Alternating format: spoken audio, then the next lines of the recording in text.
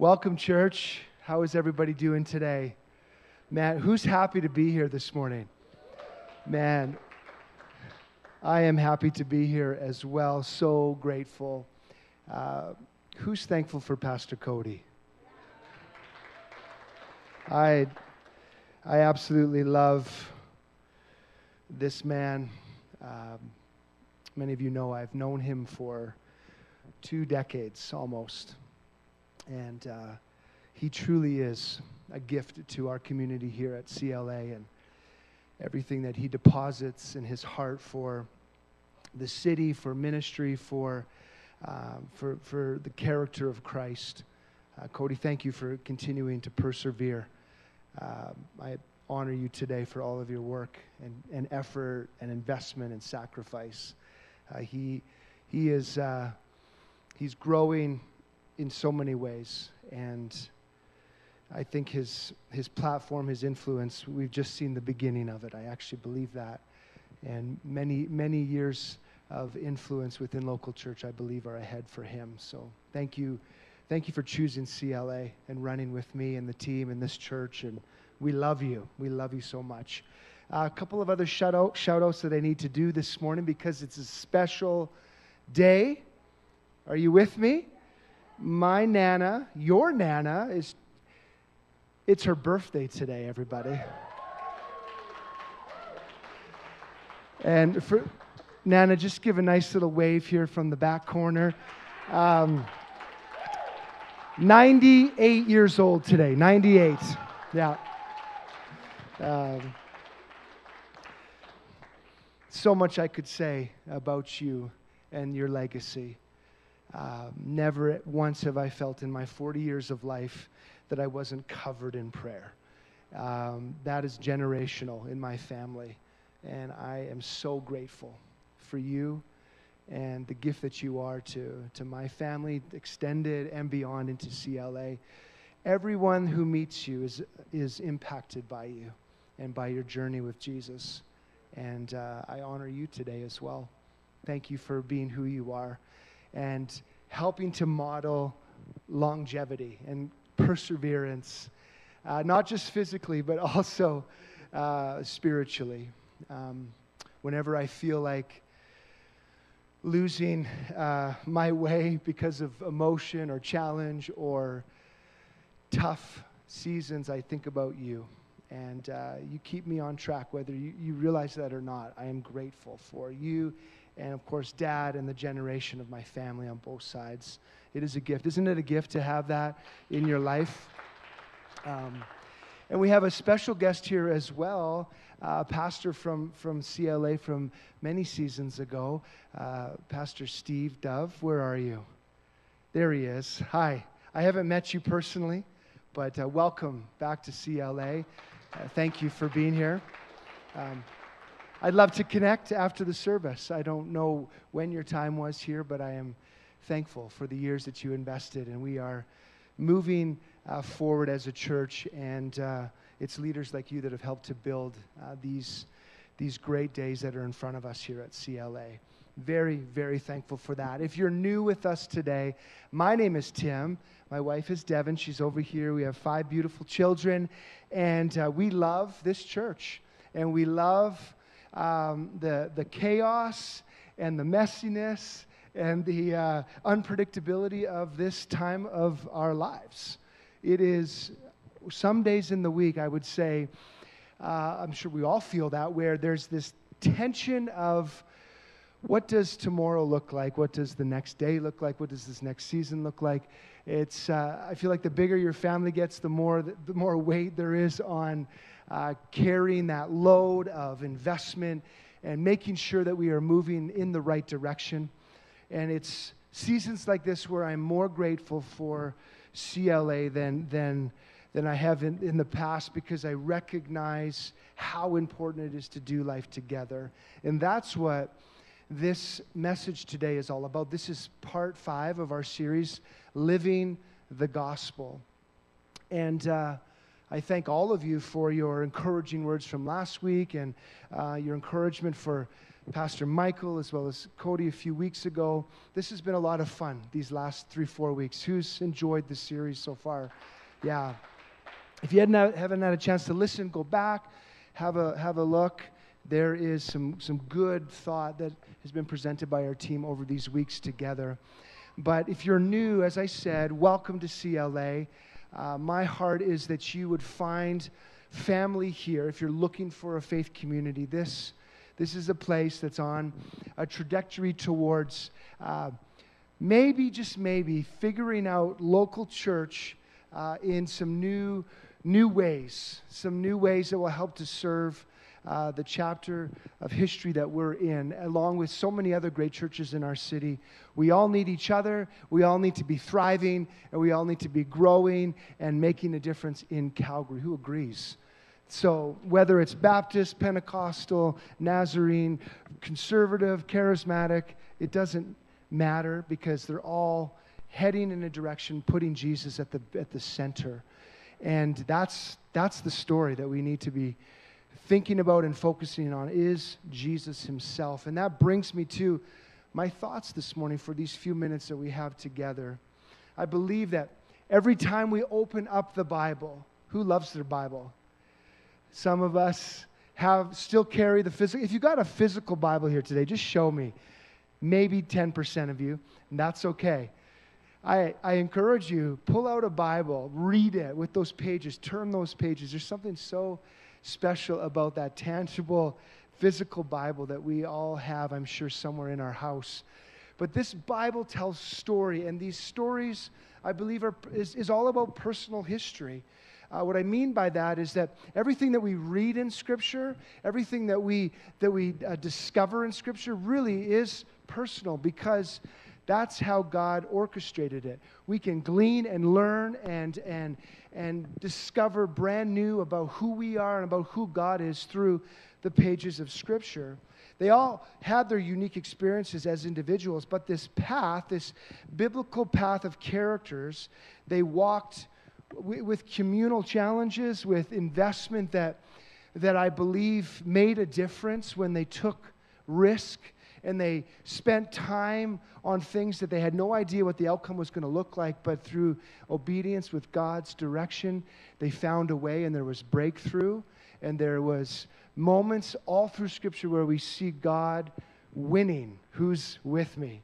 Who needs God to win, or who needs God to help you win in your life today? Anyone? That sounds cheesy, but it's so true.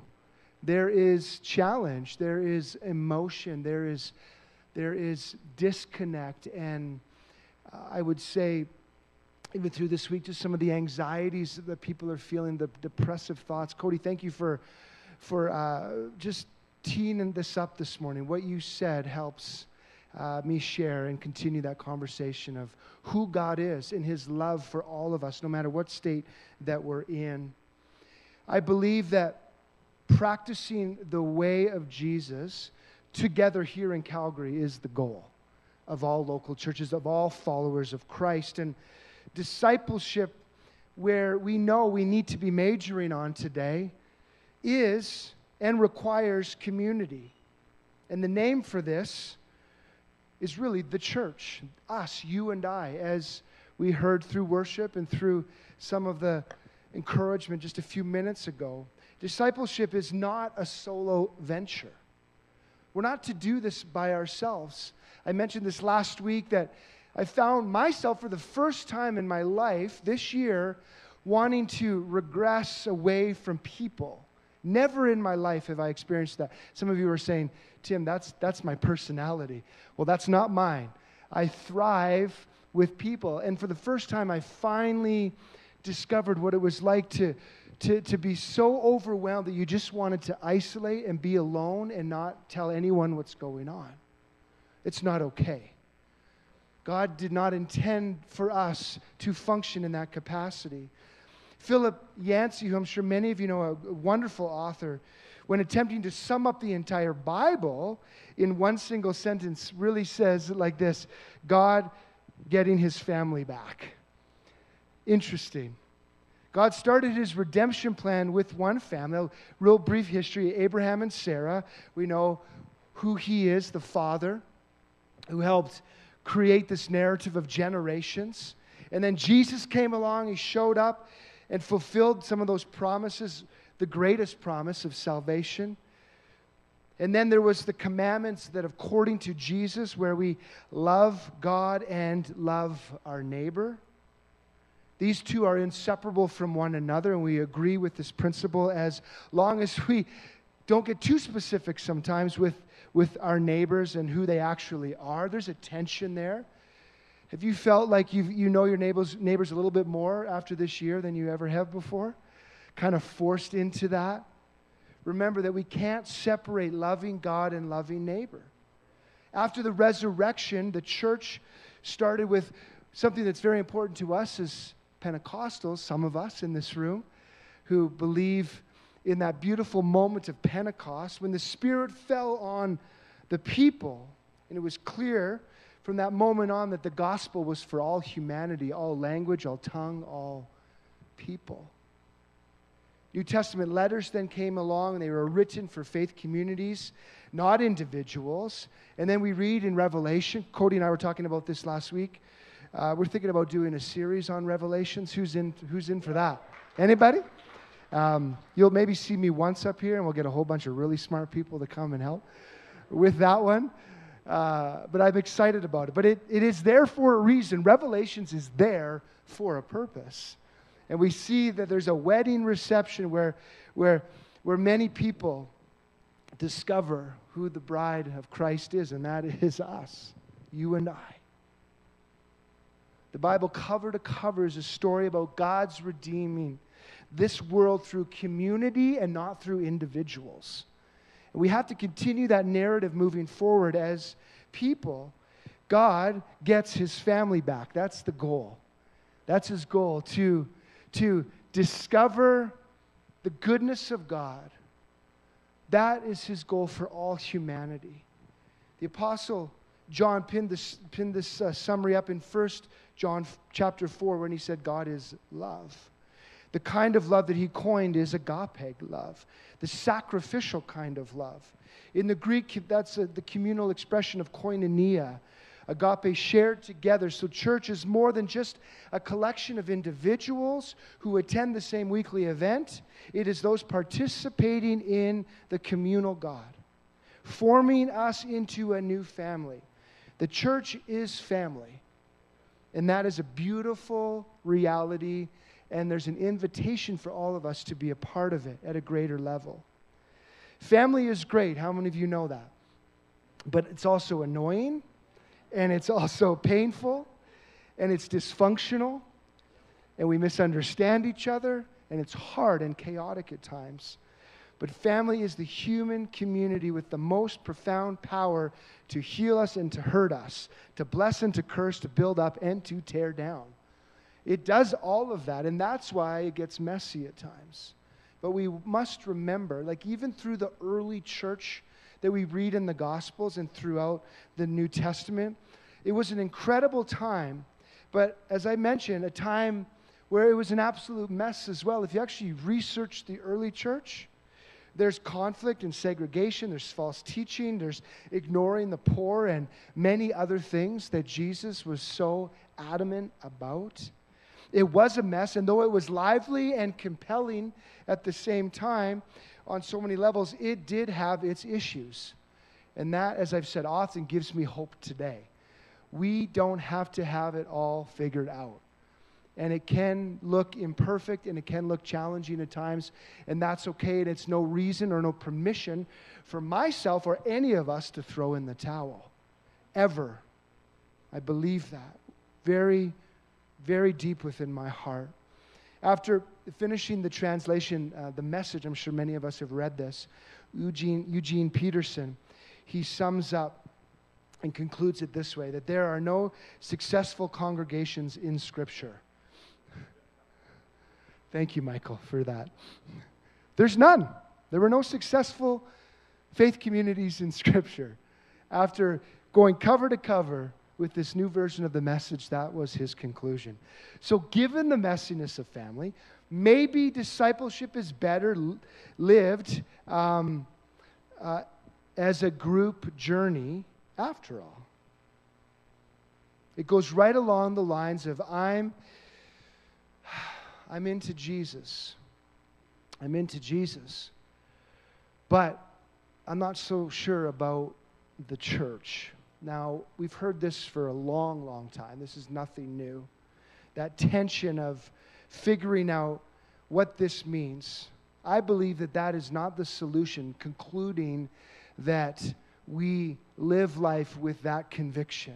I believe in Christ, but I'm not so sure about the community of Christ or the church itself. It's caused me so much challenge and pain. And I say not to just move past that, but if you're in this room this morning and you are feeling the pressure of the past or even of the present, where there is so much disconnect in your heart, where you are wrestling through what has happened to you or your family when it comes to the church or to a leader in the church, I stand up here this morning and I say, I'm sorry. I'm sorry that pain has been caused. And I'm sorry that the church has hurt you. And I'm sorry that there are moments in your life where you have felt that courage to trust, and yet you were disappointed. But my plea this morning for all of us is that we would give each other another chance. That we would give one another the opportunity to dig deep into one's life again and find family and find relationship that goes beyond just surface level. Why wasn't Jesus willing to throw out the church of his time, even though it was such a legitimate chaos throughout? What do you miss out on if you separate yourself from the company of messed up disciples? Here's a few things that you miss out on when you separate yourself. Very briefly. You miss out on shared revelation. What do I mean by that? This goes back, I was reminded of this story in my own personal life probably almost 20 years ago. It was one of the first times that I preached publicly outside of my own faith community. I was in Prince George, British Columbia. Anybody been to Prince George before? There's a few of us. This is a very wonderful town, city up in northern BC. I actually have a dear friend who heads up the cancer unit at the hospital there, a brilliant doctor. And I'm reminded of this moment when I was preaching at this church in the heart of Prince George, nervous as I can all remember, getting up there. If I remember correctly, it was the very first time outside of my own community of faith that I was preaching, still in Bible school. And I remember standing up there, hours of investment into this moment. And I'm up there and I'm giving it my all and I'm encouraging the people as best as I can. And back door comes flying open in the church. And this young lady comes in, intoxicated and very much not present in the moment of what was taking place at the church. And she comes walking through and very aggressively and loudly walking down the aisle. And I'm doing my best to remain focused. Not sure who's supposed to take care of this moment. Anybody with me? Anyone seen anything like this? It's a great life experience for a pastor, let me tell you. And she wasn't rude or crude, but I just remember her one time, she was kind of halfway down and nobody was really doing anything. And I was like, okay, I'm going to keep going. And I said something, and I just remember her throwing up her hands and saying, hallelujah, holy. And then she just, big swear word. And I'm like, okay, that witness with our new friend. And she comes down to the front row. And let's bring her back. And she sits down on the front row, and I'm thinking to myself, how's this all going to play out? As I'm continuing to communicate, I tried to, do some nice gesture there with her and acknowledge her in the room. And I kept going, and I just remember this moment where this other lady from the church, she was about 5 or 6 rows behind her. She got out of her seat, and she came down beside her. And she put her arm around her. And she sat with her. And I just remember her holding her tight and whispering into her ear. And just everything just shifted. It was this moment of revelation where I was totally interrupted. And I was powering through as best as I could. But this woman, she came and she took this experience and brought a moment that I'll never forget in my life. After some time, as I processed what was happening, I realized that the sermon that I had spent hours and hours preparing for was in fact secondary to the message that God wanted to reveal that morning. That moment, that experience, that was the message. That was the sermon. It was the lady from the church who was really preaching on that Sunday, not me. This is what I mean by shared revelation. Gathering together cannot just be seamlessly reproduced on a podcast or a live stream or some great video. And we love all of that.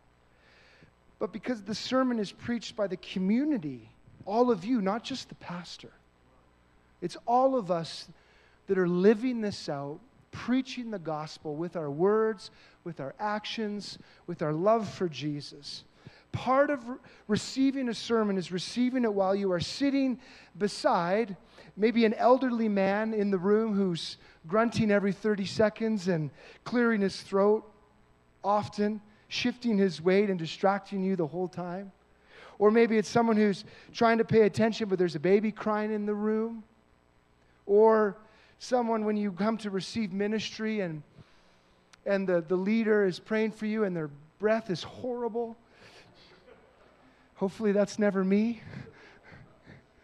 I say that just to bring a smile to your face. All of these things, all of that is the sermon. Do you hear me, church? God is revealed not just through the carefully prepared words of a leader or a pastor, but through the mess of the family.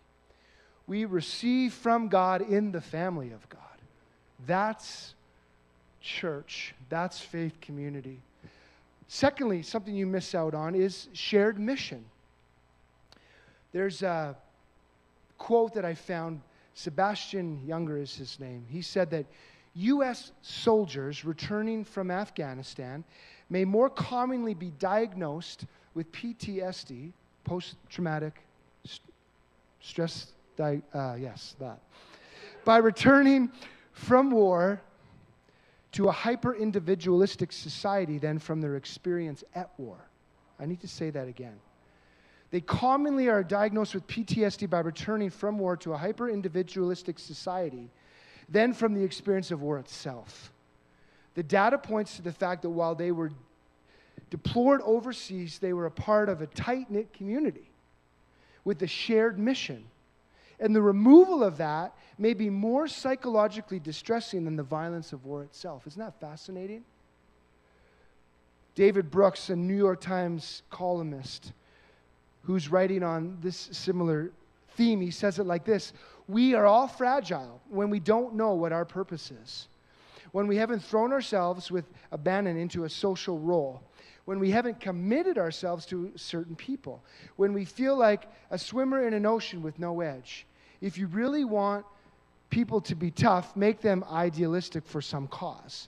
Make them tender for some other person. Make them committed to some worldview that puts today's temporary pain in the context of a larger hope. Emotional fragility seems like a psychological problem, but it has only a philosophical answer. People are really tough only after they have taken a leap of faith for some truth or mission or love. Once they've done that, they can withstand a lot. We live in an age when it's considered sophisticated to be disenchanted. But people who are enchanted are the real tough cookies. I love that. That's from someone who is unchurched, who is not a follower of Jesus, but he recognizes that something comes alive in us when you're on mission together, in community, and something dies in us when we take a decidedly communal mission and try to live it alone. It's really choosing between life and death for one's future. And the last thing that you lose when you remove yourself from community is we miss out on shared harmony. I discovered this story. Many of you know it. Those of you who are older would understand this much more than those of us who are younger. But after 28 years of dividing a city and a country, the Berlin Wall finally came down. Do you remember what year that was? 1989. Just before the holidays. And on Christmas Day, Leonard Bernstein, he composed a performance of Beethoven's Ninth Symphony in Berlin. And it was televised all across the world. All across the world. There was nothing else but television at that point in 1989. And they say that all people that watched this moment had the hair on the backs of their necks standing up while they played this symphony together as an orchestra. A spectacle. It was a triumph of unity happening right on top of the rubble of division. It's explained. Not a dry eye was watching these musicians who had been forced to live in separation for over half a generation, now harmonizing together with their instruments as they were able to come back together after decades apart. Can you imagine the moment that country experienced and the whole world got to partake in? There's something about the collective harmony of everyone playing their parts that draws out the human soul in a way that the most gifted of soloists can never accomplish. The harmony of an orchestra versus one. Although one is great, the orchestra is profound. It's what 1 Corinthians 13 is all talking about. Without that sacrificial, resilient kind of love that refuses to quit, the rest of our faith does not harmonize. All our acts of justice and mercy, songs of praise that we do, morning readings, evening prayers, it's all just noise without the love expressed in the context of community. And that's what that scripture is talking about. This is the composer of our spiritual life. With love, you and I are the symphony, steadily building towards a massive crescendo. That's some music terminology for some of us. Everything bows its knee to love expressed between brothers and sisters in this spiritual life that we all have access to. I mentioned it just briefly before, this idea of being all about Jesus, but not the church. We tend to think of this as a modern phenomenon in the last maybe 10 years or so, or more. But it's actually an ancient temptation as you do some study on this. Saint Benedict, who I talked about last week, in the 5th century, he comments on various trends in the church of his day. There's a moment when he speaks to a group called the Gyrovags. It's just a group of followers who wandered from region to region. They sincerely desired Jesus, but they refused to commit themselves to local community. As you study this group, this is their story. They would spend 2 months here and 3 months there and 5 months there, but they would refuse to settle into one community. St. Benedict called them, this is harsh, slaves to their own wills and gross appetites. Now, a touch intense, in my opinion, but I mean, that's 1,500 years ago. Everything was more intense back then. But you get the point. This description, does it sound familiar? It sounds familiar, doesn't it? Bouncing from maybe one community to the next, never able to root in a home for a long time, listening to this or that podcast, spending 6 months here in a church and then moving on to another church and then to another church, making a friend or two in one place, but never actually entering into a community of people that you necessarily didn't handpick for yourself. Now, let me explain that. This point, it stands today, that apart from a real, local, rooted, ordinary, frequently disappointing, often overwhelming, and in the end, familiar context, we stunt our own spiritual growth. What I just explained there was faith community in all its challenges. Without the messiness of the church, we cannot be with Jesus, become like Jesus, or do what Jesus did to our fullest extent. Now, some of you might push back on that, and that's okay. There is a wrestle right now to unpack this and to understand what this means. But at the end of the day, church, we need each other. And we need to be running together. In the words of Henry Nouwen, the church will never cease to get in the way of Jesus, but will always never cease to be the way of Jesus. Henry Nouwen. Church is a family. You don't choose your siblings. You choose your friends and your colleagues to some level. All your other community experiences outside of family involve your choice to some degree or another. But family, in case you forgot, you're born with that. That's who you get. That's who was chosen for you. You don't choose your siblings, but you do choose how you're going to participate and to relate with those people, with your family. Am I going to love them and know them? Am I going to choose gentleness and compassion towards them? Am I going to keep up with them even when it's hard? Am I going to fight through awkwardness to stay close to them? Or I could be that distant brother who only shows up for the holidays and is always the first to leave. I've got a few family like that. Or the awkward, overbearing uncle who always brings up controversial topics and holds the whole room hostage with another lecture. Anyone experienced that this Thanksgiving? Just be honest. Oh, you did. Okay.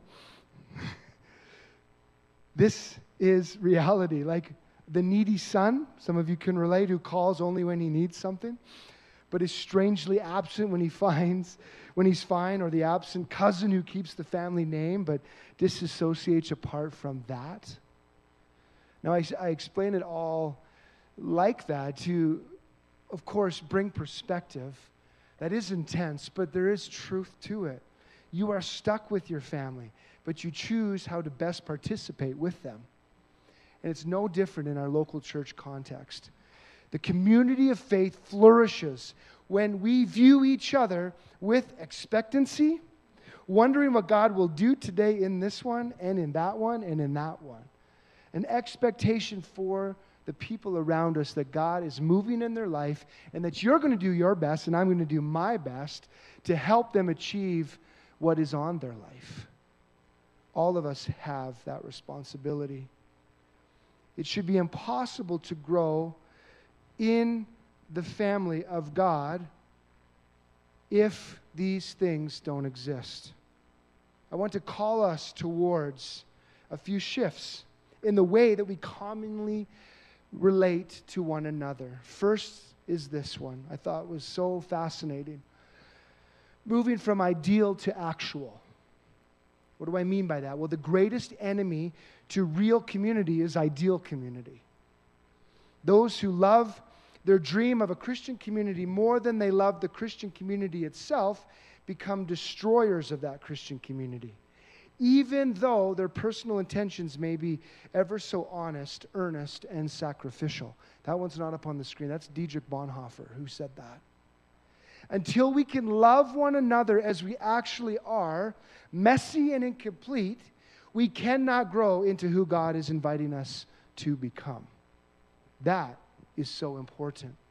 The next thing is moving from inspiration to perseverance. Good endings require commitment and perseverance. All through the New Testament, we see these two words together: bear with, bear with, bear with. These are the apostles writing to these churches, telling them to bear with one another. Hold fast, hold on, don't give up on each other. What if God's greatest gift to you in this community is the person that you find most difficult at CLA? Hello. Hopefully it's not me. You probably wouldn't be here. What if that person or that family or that couple is actually potentially could be the greatest gift to your life? What I'm trying to be upfront about and honest with you is that community is hard, but it's worth it. And it requires forgiveness.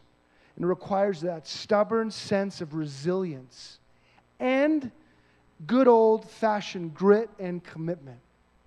I'm feeling that in my spirit these days. Just a grit, a commitment to fight through and contend for the things that I believe matter.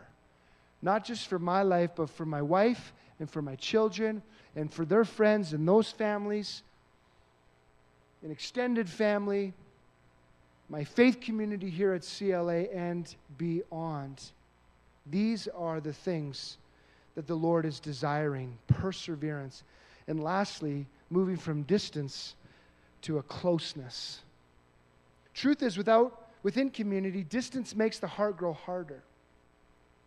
Empathy erodes when I can't look you in the eye, and vice versa. I make decisions about you that become fact in my mind. And you can't humanize those by actually being in the same place, present with me and relating to me. When my distant impressions of you cannot be upended by personal interaction, what happens is hardness of heart becomes reality. And that gentleness of spirit has to be worked on when we're not together. We've all been there. We've been so angry at somebody. And we build this story and we talk to our closest, our confidants about them. Just for accountability purposes, of course. And it goes on and on and on. Weeks go by, months go by, and you just build this story. And then all of a sudden you see this person, and not just like at the mall, but like in a place where you actually have to talk to them. And through that conversation, everything changes. It's like, oh my goodness, I've been holding on to this for how long? And I just needed to look them in the eye. And we miss that, church, when we're not together. When we choose distance over a closeness of connection. Have you ever noticed how much easier it is to write someone off when you don't have a ton of interaction with them or face to face? That's it. How quickly our heart grows soft in those conversations, as I said. Church, do I have permission to speak pastorally this morning? Oh, I already have, but I'll keep going. Is that okay? On behalf of our family, as a community we are navigating this pandemic just like everybody else. And there is real danger of relating to one another through pride rather than through empathy. I talked about this last week, but I need to double down on it. Pride expressed in a community sees the wrongs in others without identifying their weaknesses. That's what often happens. Empathy identifies with one another's strengths and weaknesses, with the whole person. Only love gets close enough to know what's really going on in each other's lives. And we have to go after this. Hebrews, very passive-aggressive. And let us consider how we spur one another on towards love and good deeds. Not giving up, meeting together, as some of you are in the habit of doing, but encouraging one another, and all the more as you see the day approaching. That is a word for today. We cannot miss the simplicity of this invitation. How do we get the world's attention? How do we make disciples? How do we form a counterculture and reap a spiritual harvest, as the Bible talks about? We have got to keep getting together. And I'm not talking about on a Sunday morning, but I'm talking about life, doing life together? How do we deposit courage into one another, survive hardships, embrace joy, raise healthy children, conquer loneliness? We got to keep getting together. How do we live missionally, serving the poor, overturning tables of injustice, and welcoming the lost into the family, and to see the kingdom of God here in Calgary as it is in heaven? How do we do that? We have to keep getting together. Keep getting together. This is the key ingredient that binds everything. Only love gets close enough to know, so we have to keep getting together. I love this quote by Richard Halverson. He says, Christianity began in Galilee as a fellowship of men and women centered on Jesus. It went to Greece and became a philosophy. Then it went to Rome and became an institution. And then it went to Europe and became a culture. And then it came to America and became an enterprise. Ouch. We need to get back to our roots. Ouch. This will be more fruitful, more powerful, more compelling, and more is at stake. But I'm committed. I'm committed to you and to our future here at the church. There's just 5 quick things up on the screen that I want us to consider. Focusing on practicing the way of Jesus that I've, of course, shared a little bit this morning. We'll continue to unpack that. Being together here in Calgary, focusing on life and community groups and meeting at the table and breaking bread together. Gathering on Sundays like we do. Although it might look a little bit different than this form we're all accustomed to moving forward, the gathering of the complete entire family is so, so important. And for all of you watching online as well, you are just as much a part as those in the room. That 4th thing of serving. As a church coming through COVID, like all churches, guess what, everyone? We need help. We need volunteers. We need people to step up and to help move this vision forward in youth ministry, in children's ministry, in worship, in arts. Would your giftings that the Lord has given you come alive again for some of you that have maybe put them to the side, and for good reason? There may be rest that was needed for your life, a reset of just the busyness of commitment. But I'm calling you back to allow the fulfillment that comes from doing what you're good at and what God's put in you and what brings fulfillment. That is so important for our future here at the church, where all of us are playing a part in some way. The last one that's on the screen there is this idea of giving or generosity. This is one of the stickiest of the commitments to talk about as your pastor. And argue or not, we read all through Scripture, there is something so proven time and time again that a generous man or woman will prosper. He who refreshes others will himself be refreshed. The Bible is very clear on that. And whatever your theology is on the tithe or the first fruits, 10%, that's not what I'm here to argue today.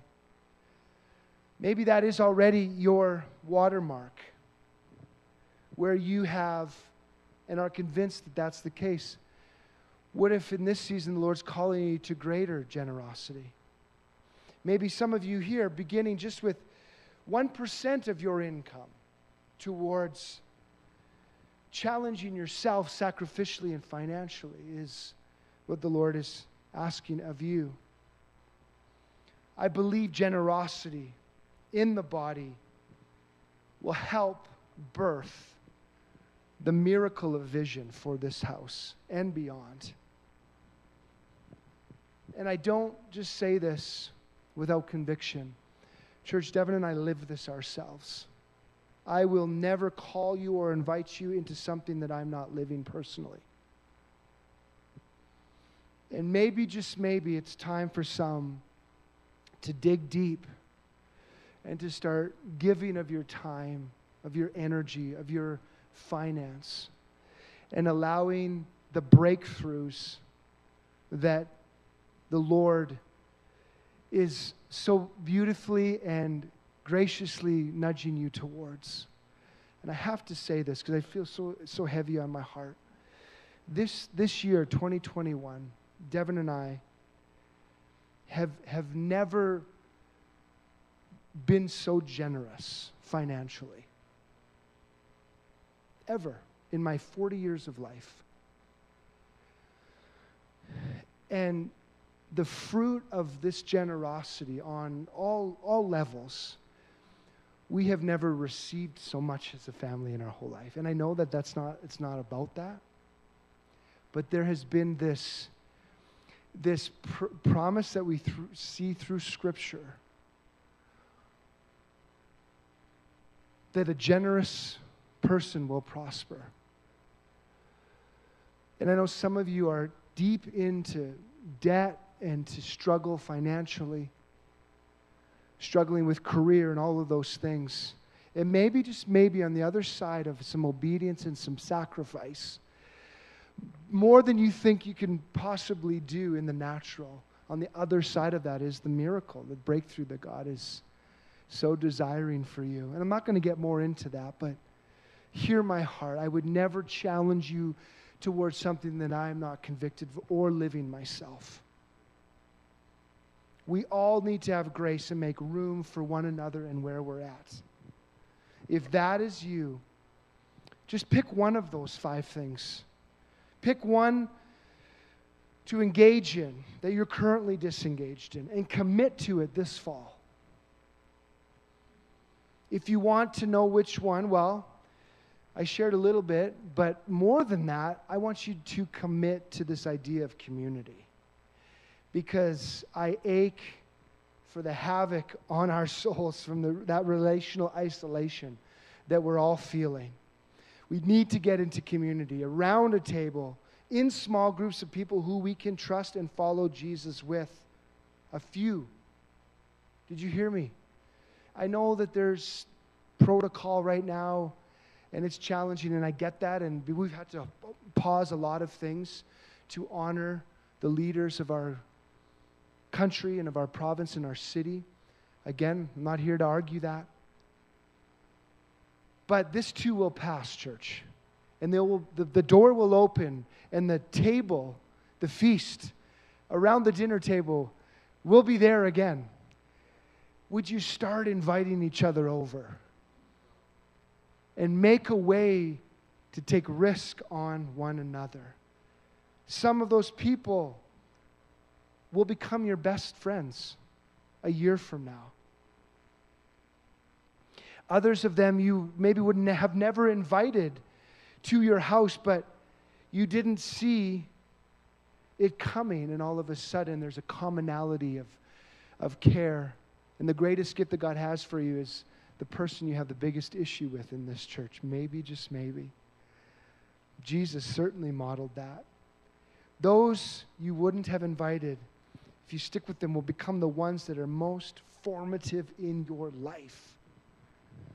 The disciples who marched to Jerusalem were sure that they were right on that edge of breakthrough. When they had heard all of those stories from the Old Testament, when they studied Moses and Elijah and King David, and now there was one better than all of those generals right there in front of them. And they were there in the front row with Jesus himself. And even at the Last Supper, Jesus was trying to prepare them for the cross. And they were busy arguing about who was going to be remembered as the greatest, even after this revival that was coming. And Jesus said, it will all happen, and it's going to be better than you ever dreamed, but it's going to come in a different way than you think it's coming. Here is the invitation. Love one another. By this, John says in chapter 13, You will know that you are my disciples if you love one another. What if, let me just close with this. What if the season we're in right now is the mountaintop? Listen. To simply, tangibly, sacrificially just love one another in this moment, 2021. What if we're dreaming about what the kingdom will be like when it comes, but Jesus says to us what he said to them, the kingdom is in your midst right now. What if we are standing on that mountaintop right now and we don't even realize it? What if we have been living on the mountaintop and it's simply to love each other right now in this moment? I got to share this poem with you before I close. Robert Segal, he wrote it, and it sums this up perfectly. He wrote a poem called Looking for Mount Monadnock. The inspiration for this poem was he and his wife, lived near this mountain. Actually, it's a mountain that exists in the U.S. They would always see cars turning in by the sign. They lived next to it for decades, but they never actually went in. One day as they were driving by, there was no rush on their agenda that day. There's no rush to be anywhere. Robert said to his wife, "Why don't we go in and see this mountain for ourselves?" And so they turn in, and I'll pick up the poem at this point, okay? We head down the side road, and we see Monadnock Realty, Monadnock Pottery, Monadnock Designs, but no Monadnock itself. Then the sign falls away. Nothing but trees in the darkening afternoon. We don't speak, pass a clearing, and you say, "Think, I saw it. I think I saw it." Or part of it, or a bald rock. Miles and miles more we go. Finally, I pull over, and we consult a map. Monadnock's right there, or just back a bit there, but we should see it. We're practically on top of it. And driving back, we look, trees, a clearing, purple rocks, but we are, it seems, too close to see it. It is right here. We are on it. It is under us. Powerful. We could not find the mountain because they were on the mountain. They were living on the summit all along, and they never knew it. Church, what if this is the mountaintop? What if there is no better future here on earth, and no one day when we'll be the church of our imagination? What if this, you and me, and all of our weaknesses and strengths and all of the good and the bad, the blind spots and the failures, what if love in the midst of this is the kingdom coming? What if we have been standing on the mountaintop all along, but we've just been too close to it to see it? Wow. Choosing kindness when sarcasm is on the tip of our tongue. Befriending the lonely one when sticking with the group would be so much easier. Forgiving the one who is wrong, even though maybe they don't see their flaws. It's calling someone a saint instead of mocking them. It's maintaining a holy imagination and care and concern for brothers and sisters when judgment is coming so naturally. It's to keep getting together. This is the mountain. It is right here. It's here. It's on us. It's underneath us, church. And this is the call that God has for our community today. Let's stand.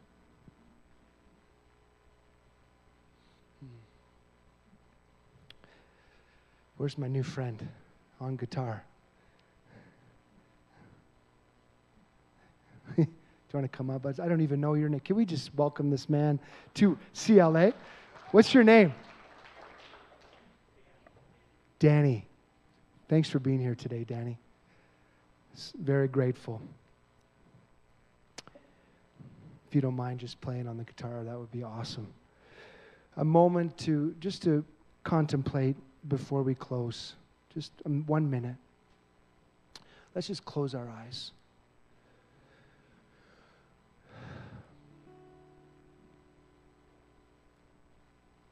I just encourage you to get into that posture of receiving today. There's a call. I believe there's a call, not just for our church, but for the church, to live in the here and the now, to recognize that what's in front of us today does not need to limit us, does not need to discourage us, does not need to overwhelm us, because we're actually living in the moment for such a time as this to bring Jesus to this world. And Father, I pray this morning for all that are here, all those that are listening online and will be tuning in later today or this week. Would all of us feel your presence and that push, that still small voice, that nudge towards taking on this season with a new posture, with a new grace, with a new approach. No, we don't downplay the challenges because they're real, Lord. And for those who are suffering and struggling with anxiety and depression, and where their mental health is at a forefront, where they could go this way or that way, Lord, I pray for healing over minds right now in Jesus' name. I pray for your powerful, healing, miracle working nature to come and to overwhelm each and every one. Would we find, even through our weaknesses, a strength to be the hands and feet of Jesus every day? Lord, would we recognize the power and the beauty of togetherness? Pull us towards each other, not away from one another. Lord, I speak courage on each one across this room. Courage to step up, courage to lead, courage to be an example, courage to make sacrifice. Because on the other side of that, I believe there are the miracles that are waiting. Lord, it's okay not to be okay, but in the midst of that, would we not isolate or move away from each other, but would we move towards help and care, concern for one another? That is my prayer this morning. In Jesus' name I pray. Amen. Amen. God bless you, church. Thank you for your time and the few extra minutes today. We love you. We'll be up here at the front if you need to have some conversation. Grandparents, sign up for this amazing summit. It's going to be fantastic. I'll share more about it this week in the email. God bless you. Have a great afternoon.